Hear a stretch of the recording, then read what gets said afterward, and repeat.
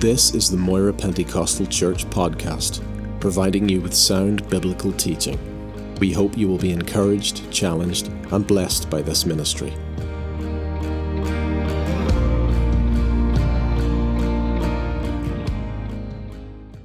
Ephesians chapter 1, verse 3. Paul said, "Blessed be the God and Father of our Lord Jesus Christ, who has blessed us with every spiritual blessing in the heavenly places in Christ." Blessed be the God and Father of our Lord Jesus Christ, who has blessed us with every spiritual blessing in the heavenly places in Christ. And Jesus said in John 10:10, "I am come that you might have life and that you may have it in abundance." Hallelujah. Now, as Christians, we are fond of using certain words. Words like anointing, like saved, or victory, or I'm burdened. But another word that we're fond of using, and it just kind of trips off the tongue, is the word blessed. Blessed. What a blessing that fellow was. How she blessed me. What a wonderful blessing we had last night. What a blessed time yesterday. But do we ever stop and think, what does it mean to be blessed? Why am I blessed? What is the purpose of God's blessing in my life? Since Jesus said that He's come to give us life in abundance, why abundance? Why not just, I've come to give you enough life for you to meet your needs, for you to be blessed? The fact that He says abundance means there is a surplus, there is an overflow. Hallelujah. Surely He doesn't mean for us to keep the blessing to ourselves. Surely He means to give some of that blessing away. If you have an abundance of something, you are honor bound to do something with it, to part with some of it, to share it, to give it away. Now, for many believers, sadly, that's the last thing they think about. Judging by their lack of care or involvement in the lives of other people, at least that's what they portray. And if we're not careful, we can slip into, as Christians, into the spirit of consumerism.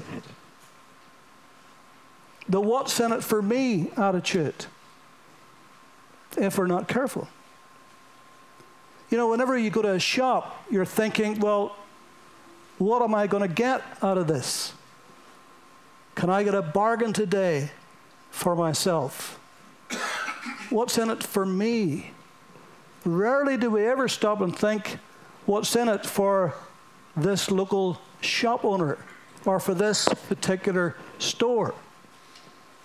We're constantly thinking, what am I going to get out of it? What benefit is it going to be for me? Now, there are exceptions to that rule, of course. There are those who shop locally to help the local shopkeeper. There are businesses who will give a fair price for a good product to help the local economy. But by and large, generally, we think, what's in it for me? That's the attitude of this world, and sadly, it's the attitude of many, many believers in Christ. What am I going to get out of it? Now, when it comes to God's blessing, materially in our lives, spiritually in our lives, obviously it's for a higher purpose than just what's in it for me.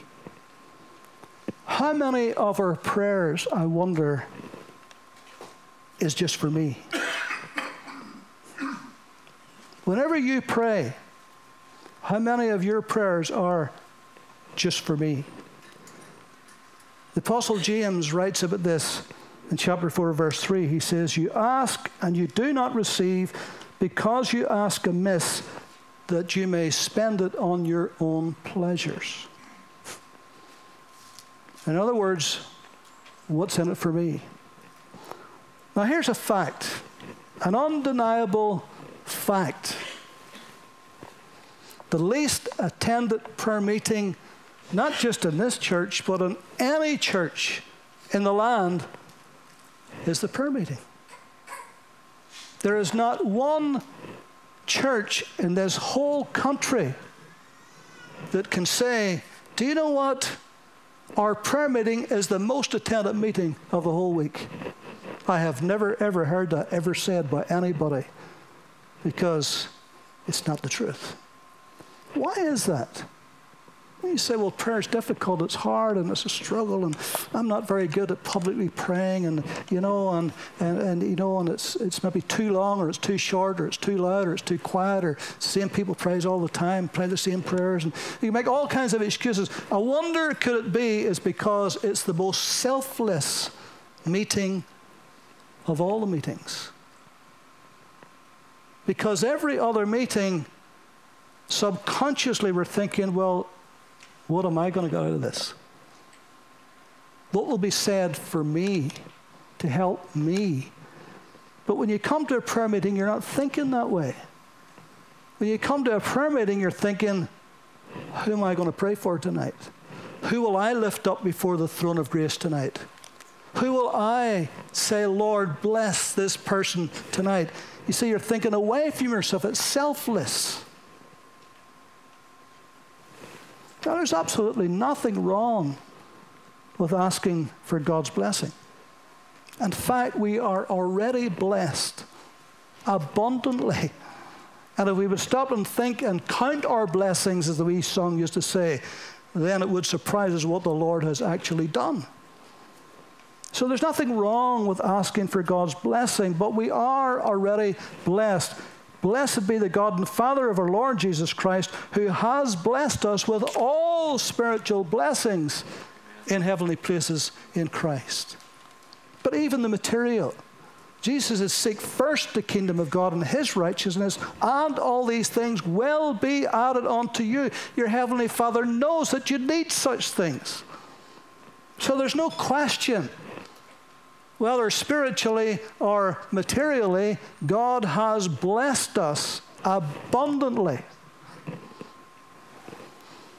But what is wrong is continually craving blessings without desiring to be a blessing.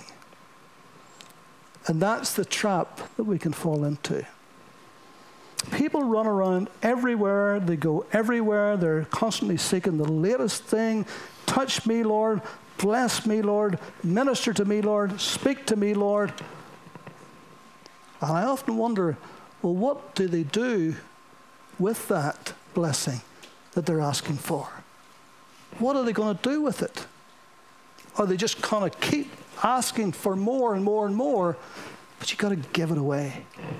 He's given us so much that you've got to give it away. You know the Jordan River, it teems with life. It flows into the Sea of Galilee. It's rich in blessing. It continues its purpose. Then it flows out of Galilee. It heads on down, down, down into the Sea of Galilee, into the Dead Sea. And there's a reason why it's called the Dead Sea, because it's dead. And when it goes into there, because it's got an inlet and no outlet, then it just turns into a swamp. The Jordan just dies in the Dead Sea. And we need to make sure our lives doesn't end up like the Jordan, going into the Dead Sea where there's just an inlet and no outlet. You'd be surprised how much God will bless you and give to you and help you and strengthen you and do for you if there's an outlet in your life. If your heart is, Lord, I want to be a blessing. Whatever you've given me, whatever you've done for me, Lord, I want to share that. I want to be a blessing. And so we can be a river or we can be a swamp. That's our choice.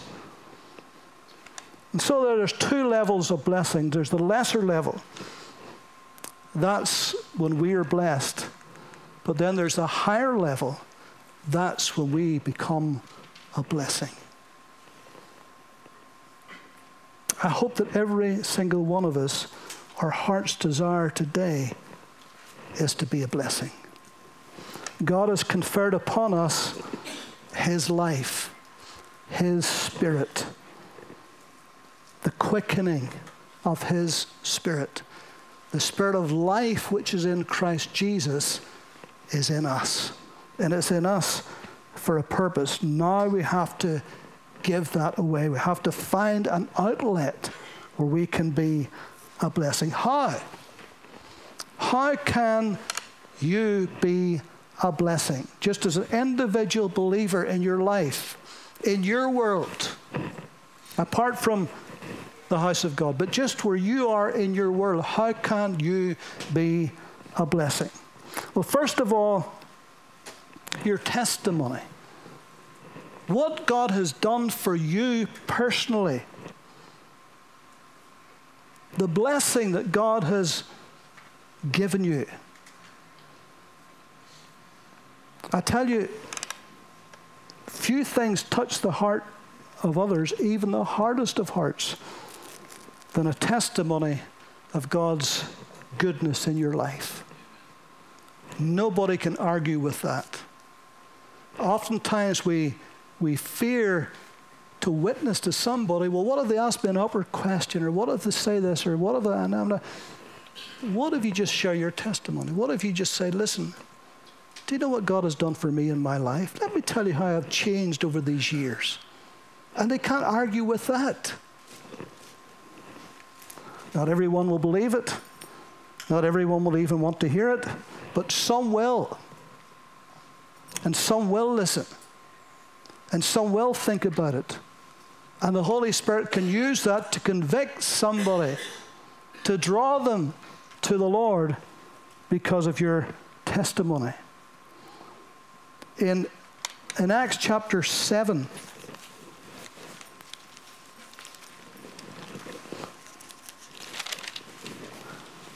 Stephen, who became the first martyr of the Christian church, in Acts 6 and 7, he's in effect sharing his testimony, and he's preaching to the religious crowd who absolutely hate him and despise him.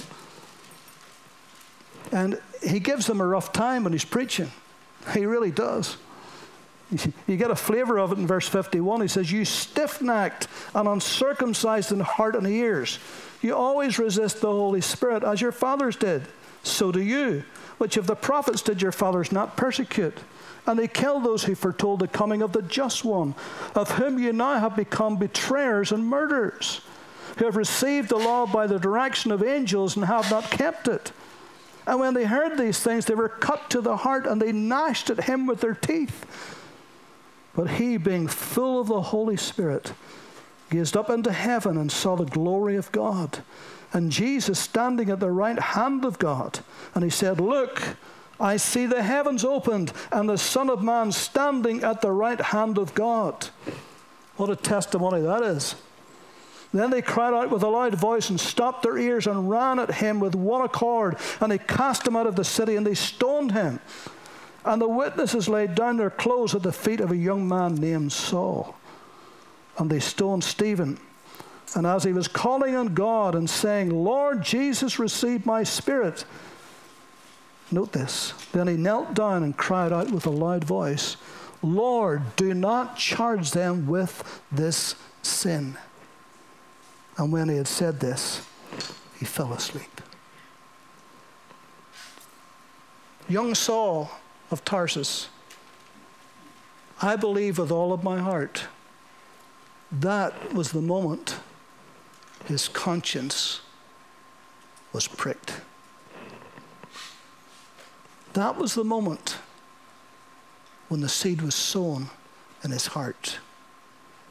Now, Saul of Tarsus, we know, next chapter, he went out from there, got letters from the priests, headed to Damascus to imprison Christians and to do them harm, to get them stoned to death. But on the way there, he met Christ. Saul, Saul, it's hard for you to kick against the pricks. Your conscience has been pricked, and you've been fighting it. I believe Stephen's testimony, particularly when he said, "Lord, do not lay this sin to their charge." That's the thing that moved this man. Yes, he resisted. Yes, he fought it until he met the Lord on the way to Damascus. You know, I was reading this just this week, and it's interesting, I believe anyway, how that he never really forgot this. In 2 Timothy, in chapter 4, let me just read this to you. Remember in 2 Timothy, this is coming right towards the very end of Paul's life. He's about to be executed by the Roman authorities in Rome. He had appealed unto Caesar.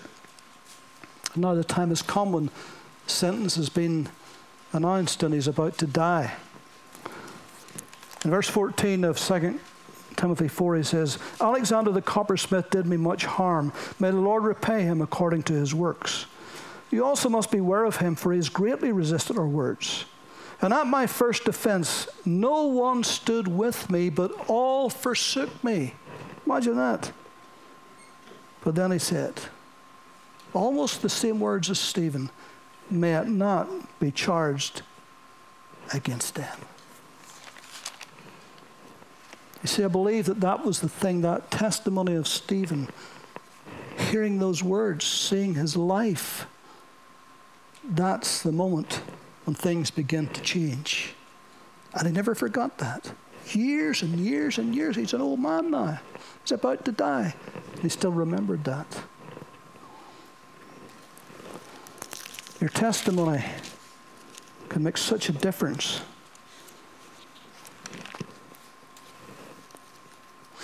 Greg Laurie is a very well respected, very well known preacher in America. He's got a great church in California, Harvest Church. Holds very large crusades in big football stadiums. Hundreds of thousands of people go. Tens of thousands of people give their life to Christ. And just last year, he wrote a book. It was called Steve McQueen, The Salvation of an American Icon. Now, for those of you who are of a certain age, you'll remember Steve McQueen. In the 1960s, he said Steve McQueen was, according to box office receipts, the biggest movie star of his generation and one of the coolest men ever to walk the planet. In his movies, he was always his own stuntman. Probably the greatest car chase in cinematic history was that car chase in his movie called Bullitt down the streets of San Francisco, where he was chasing two baddies in an American muscle car going at breakneck speed, and he insisted on always keeping the windows wound down so that the camera would make sure that the people saw it was him driving it, not a stuntman. He says that McQueen was a complex, contradictory man who lived the same way as he drove his motorcycles and cars, fearlessly, ruthlessly, and at top speed. But after a lifetime of fast cars and women and drugs, McQueen took a surprising detour. And in his book, Laurie thoroughly interviews members of McQueen's family, his friends, his co-stars, associates, his widow, and pastor to tell the dramatic life change for the actor in the spring of 1973, 6 months before McQueen was diagnosed with terminal cancer. The book tells of how the testimony of others got him searching for the truth. The testimony of others got him searching for the truth. See, your testimony can start people on a journey, can get them thinking. And so he began tending church and finally made a confession of faith in Jesus Christ. It was reported that during his cancer treatment, he freely shared his testimony and wished that he had more time to tell his story. And when he died, and this was confirmed by his family, he was clutching a Bible that had been given to him by Billy Graham, whom he had asked to come and visit him. Mel Gibson said, when Greg Laurie shared the story of me with Steve McQueen finding faith and hope at the end of his life, I was deeply moved. Everyone knows Steve as an American icon, but few know of this chapter in his life, and I am glad Greg is shedding light on it. A testimony can have an amazing effect if you give it away. And every believer has got one. You may say, well, mine's not that exciting. But it may be the right one for that particular person. And God can use that to seed their hearts, to make them think. Stuart Hamblin was another icon many years prior to this in Hollywood. He worked with famous film stars like, at that time, like John Wayne and Gene Autry and Roy Rogers. He was a singing cowboy, singer-songwriter. Had record deals, had his own shows on television, was feted, wined and dined by the celebrities and the great and the good. But he was a hard drinker, he was a gambler, he was a womanizer. He just lived a very selfish, promiscuous life, didn't care about anybody. His father, by the way, was a Methodist minister. But he was invited to go to a Billy Graham crusade in Los Angeles, and he went. And after that, some time after that, he asked Billy Graham could he meet privately with him, which he did. And there, Billy Graham led him to Christ. And immediately, he quit his contract with a beer company who was sponsoring him, endorsing him. And he stopped the gambling, and he stopped the drinking. But he hadn't fully come out in the industry, and hadn't fully made it known. He just stopped that. And he was talking to a friend one day, and the friend said to him, he said, by the way, he says, there's rumors going around the industry that you've found God. He says, I have, he says. And he says,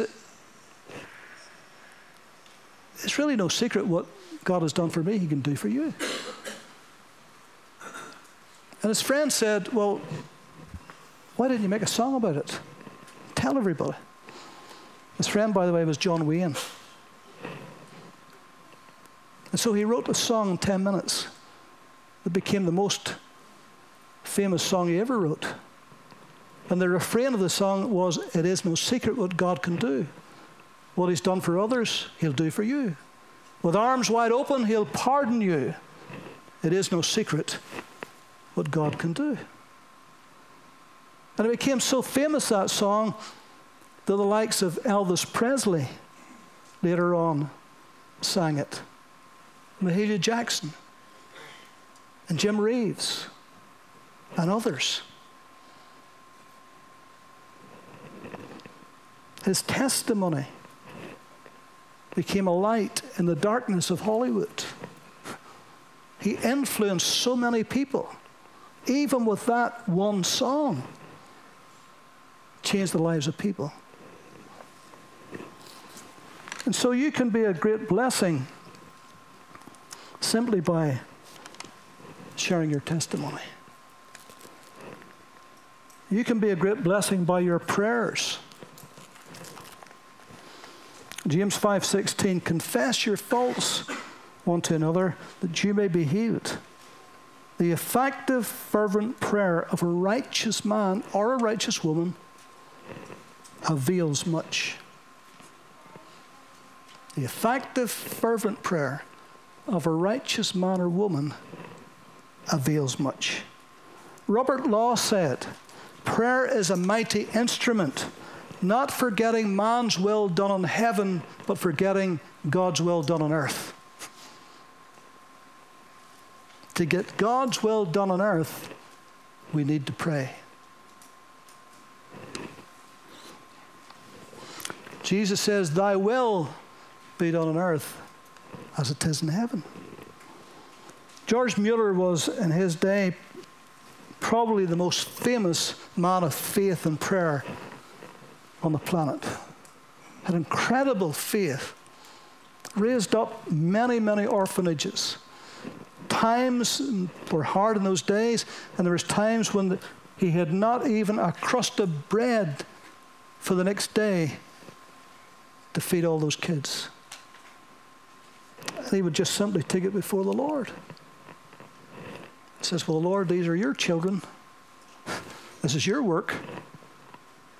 And over and over again, at the last moment, many times, somebody would come up to the orphanage and said, God spoke to me and said, you need to get this. And they'd open the car, or open the door of the van, or whatever it was, and there was loads of bread, more than they could eat, over and over again. Famous man of faith, famous man of prayer. He began to pray for 5 of his personal friends to get saved. And I'm sure that some of you are praying for family members and loved ones, children, grandchildren. So be encouraged. So he began to pray for his 5 friends, and after 5 years, one of them came to Christ. He prayed on, and after 10 years, 2 more of them came to Christ. He kept praying and praying every single day. And after 25 years, the 4th man came to the Savior. But there was still one on his list. And he prayed for him right up to the very day he died. And 3 months after Mueller died, the 5th one came to Jesus. And he had prayed for him for almost 52 years every single day. And God answered those prayers. The effectual, fervent prayer of a righteous man avails much. So your prayers can be a great blessing in the lives of your loved ones and your friends and your children and your grandchildren and your neighbors. If you just keep praying for somebody, it's amazing what God can do. It may take a while. So I hope it doesn't take 52 years. But what if it did? What if it did? But what if that prayer gets answered? What if that loved one comes to Christ? What a thrill that would be. You say, well, what if I die and go to the glory? Well, if they come to Christ, you'll meet them. That would be wonderful, wouldn't it?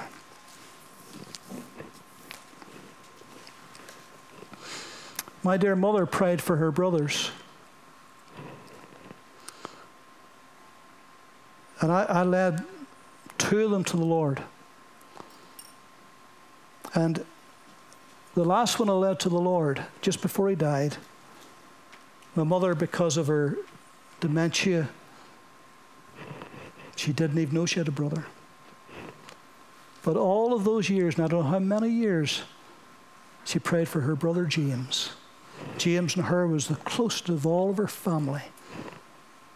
And she prayed faithfully for James. And in a nursing home, when he was an old man, day or 2 days before he died, I led him to Christ. And after that, I thought, Mum, you don't even know. I can't even tell you. You don't even know you've got a brother. But the Lord answered that prayer. And today they're together. Sometimes when believers get old, or housebound, or physically they just cannot do what they used to be able to do in the kingdom of God, then there's a tendency that they feel redundant. The day's over, it's done. They're no longer involved in the practical needs of the church that they maybe served for years, and they conclude that their ministry days are behind them. But prayer is the one area that never stops them being a blessing to the body of Christ and to unbelievers. As long as they've got breath and understanding to pray, that's a great blessing. How many of you, it was your grandmother, your grandfather that prayed for your family? When they were old and grey, I better not say that, I'm white as a ghost myself. And they're old, and they're white, and they're infirm, and they're shut in, and they can't even go to church anymore. And maybe their eyesight's not good and they can't read the Bible anymore. but they can pray. And as long as they can pray, you're going to be a great blessing to the kingdom of God. The third way, and we'll move quickly, is by your faithful giving. There are men, women, boys, and girls all over the world and in this country that we live in, and they're forever changed because what you gave made a difference. You'll probably never get to meet them. You probably never get even to know their names. They'll probably never get to meet you, and certainly won't probably know your name. But the one thing they do know is that somebody somewhere was kind, thoughtful, compassionate, and they gave, and it changed my life. And that's all they need to know. That somebody was you. You were that blessing. You were the one who gave and made a difference in that life. Wally Criswell was the famous pastor of the famous First Baptist Church in Dallas, Texas. I think 50 years or something he served there. And he tells a story whenever he was reading from Matthew chapter 6, but laying up treasures in heaven, not on earth. And he always ended his message with this story. He says, John Raskus put $300 in the collection plate when it was passed. And he said softly, I'll see you in heaven. Those around him said, old John is getting senile. He says he's going to see that $300 in heaven. He may meet his maker over there, but he certainly won't meet his money. Now, the church treasurer used some of that $300 to pay the electric bill. He gave some to the preacher to buy gasoline. Some went to ministerial students. Some saw the mission field. And early one morning, John Raskus died in his sleep. And on that first Lord's Day in glory, he walked down the golden streets. And a young fellow came up and said, thank you, Brother John. I was cold and lonely. It was a dark night. I saw the lights of the church, and just to get out of the dark, I went in. And while I was there, the darkness left my soul, and I found Jesus. Another came to him, said, the preacher came to the filling station, and as I filled his tank, he told me about Jesus, and I gave my heart to the Lord. Next, John met a throng of people who said, I want to thank you for those students that helped. They preached the gospel to my family, and we found the Lord. He next met those of strange tongues who said, thank you, brother, for sending us the gospel across the seas. Finally, old John came to Hallelujah Square, and turning to an angel, he said, I feel sorry for you angels. You've never known what it is to be saved by the blood of Jesus, my Lord. And then he mused for a moment, and then he added, and you don't know what it is to transform the possessions of earth into the treasures of heaven. Sir, the angel replied, all we do is watch it from the streets of glory. Criswell tells another little story. I think this is good. The man was asked, what did you do yesterday? He replied, yesterday I taught a class in the Criswell College. And Tuesday I was down in the Rio Grande Valley working in Vacation Bible School. On Wednesday I was operating our Baptist hospital in Nigeria. On Thursday I was teaching the Word of God in the Amazon jungle. On Friday I was building a church in the Philippines. On Saturday I was preaching on the streets of the Japanese capital of Tokyo. The friend replied, man, even this jet age you cannot do that. The fellow said, but I do it every day. I dedicate to the Lord a gift in the First Baptist Church of Dallas, and it goes all over the earth doing good for Jesus. You see, your giving can make a tremendous difference. Think of Claire and Mark in the Philippines. Think of what has been done over there. By the way, the ministry now will be 15 years in July. Helping Hands Healing Hearts, 15 years this July. She was there 3 years before that, of course. Think of Rachel Lappin here in the Mercy Ships. Think of the fantastic work that Rachel does, helping those kids, saving those lives. Think of LMI, Logos Ministry International, and wee Becky Watson. Gone all over this country, north and south, in those schools. You know, teaching, sharing her testimony, sharing the Word of God. It's wonderful, isn't it? LMI's teaching ministry goes all over the world.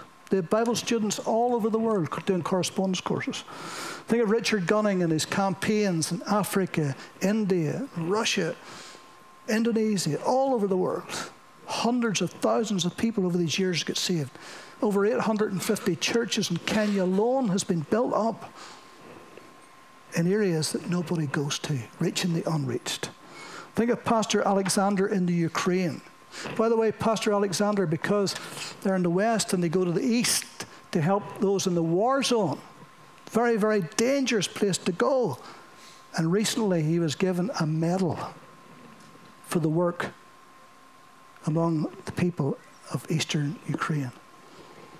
Think of International Christian Embassy of Jerusalem, Brian Sylvester, and all the work they do helping the Jewish people. All of these ministries, you help by your financial support. All of them and more. You are sowing into those ministries by what we give from this church, MPC. What a difference it's making. Jesus said it's more blessed to give than to receive. You see, when you receive, you get the blessing. When you receive, you get that. But when you give, others get the blessing. Other needs are met. Other people are touched. That's why Jesus said it's more blessed to give than to receive. Much more is done with what you give than what you receive. Now we have to receive. If we can't receive, we can't give. But he's already given us abundantly. He's already blessed us beyond measure. And finally, by your encouragement of others. It may be a text, it may be a phone call, it may be a visit, maybe a letter sent, maybe a small gift given, maybe an arm around, maybe a word in season. But somewhere along the way, by that encouragement, you have just become a blessing to that person. A blessing to that person. And so today, you are a blessing. God has made you a blessing. So let's bless others with the blessing, amen? And as long as we keep blessing others with the blessing, God will keep pouring it in if we keep sending it out. As long as we have an inlet and an outlet, as long as we're a river, not a swamp, then it will keep flowing out and touching the lives of others, even within our wee community. Let's pray.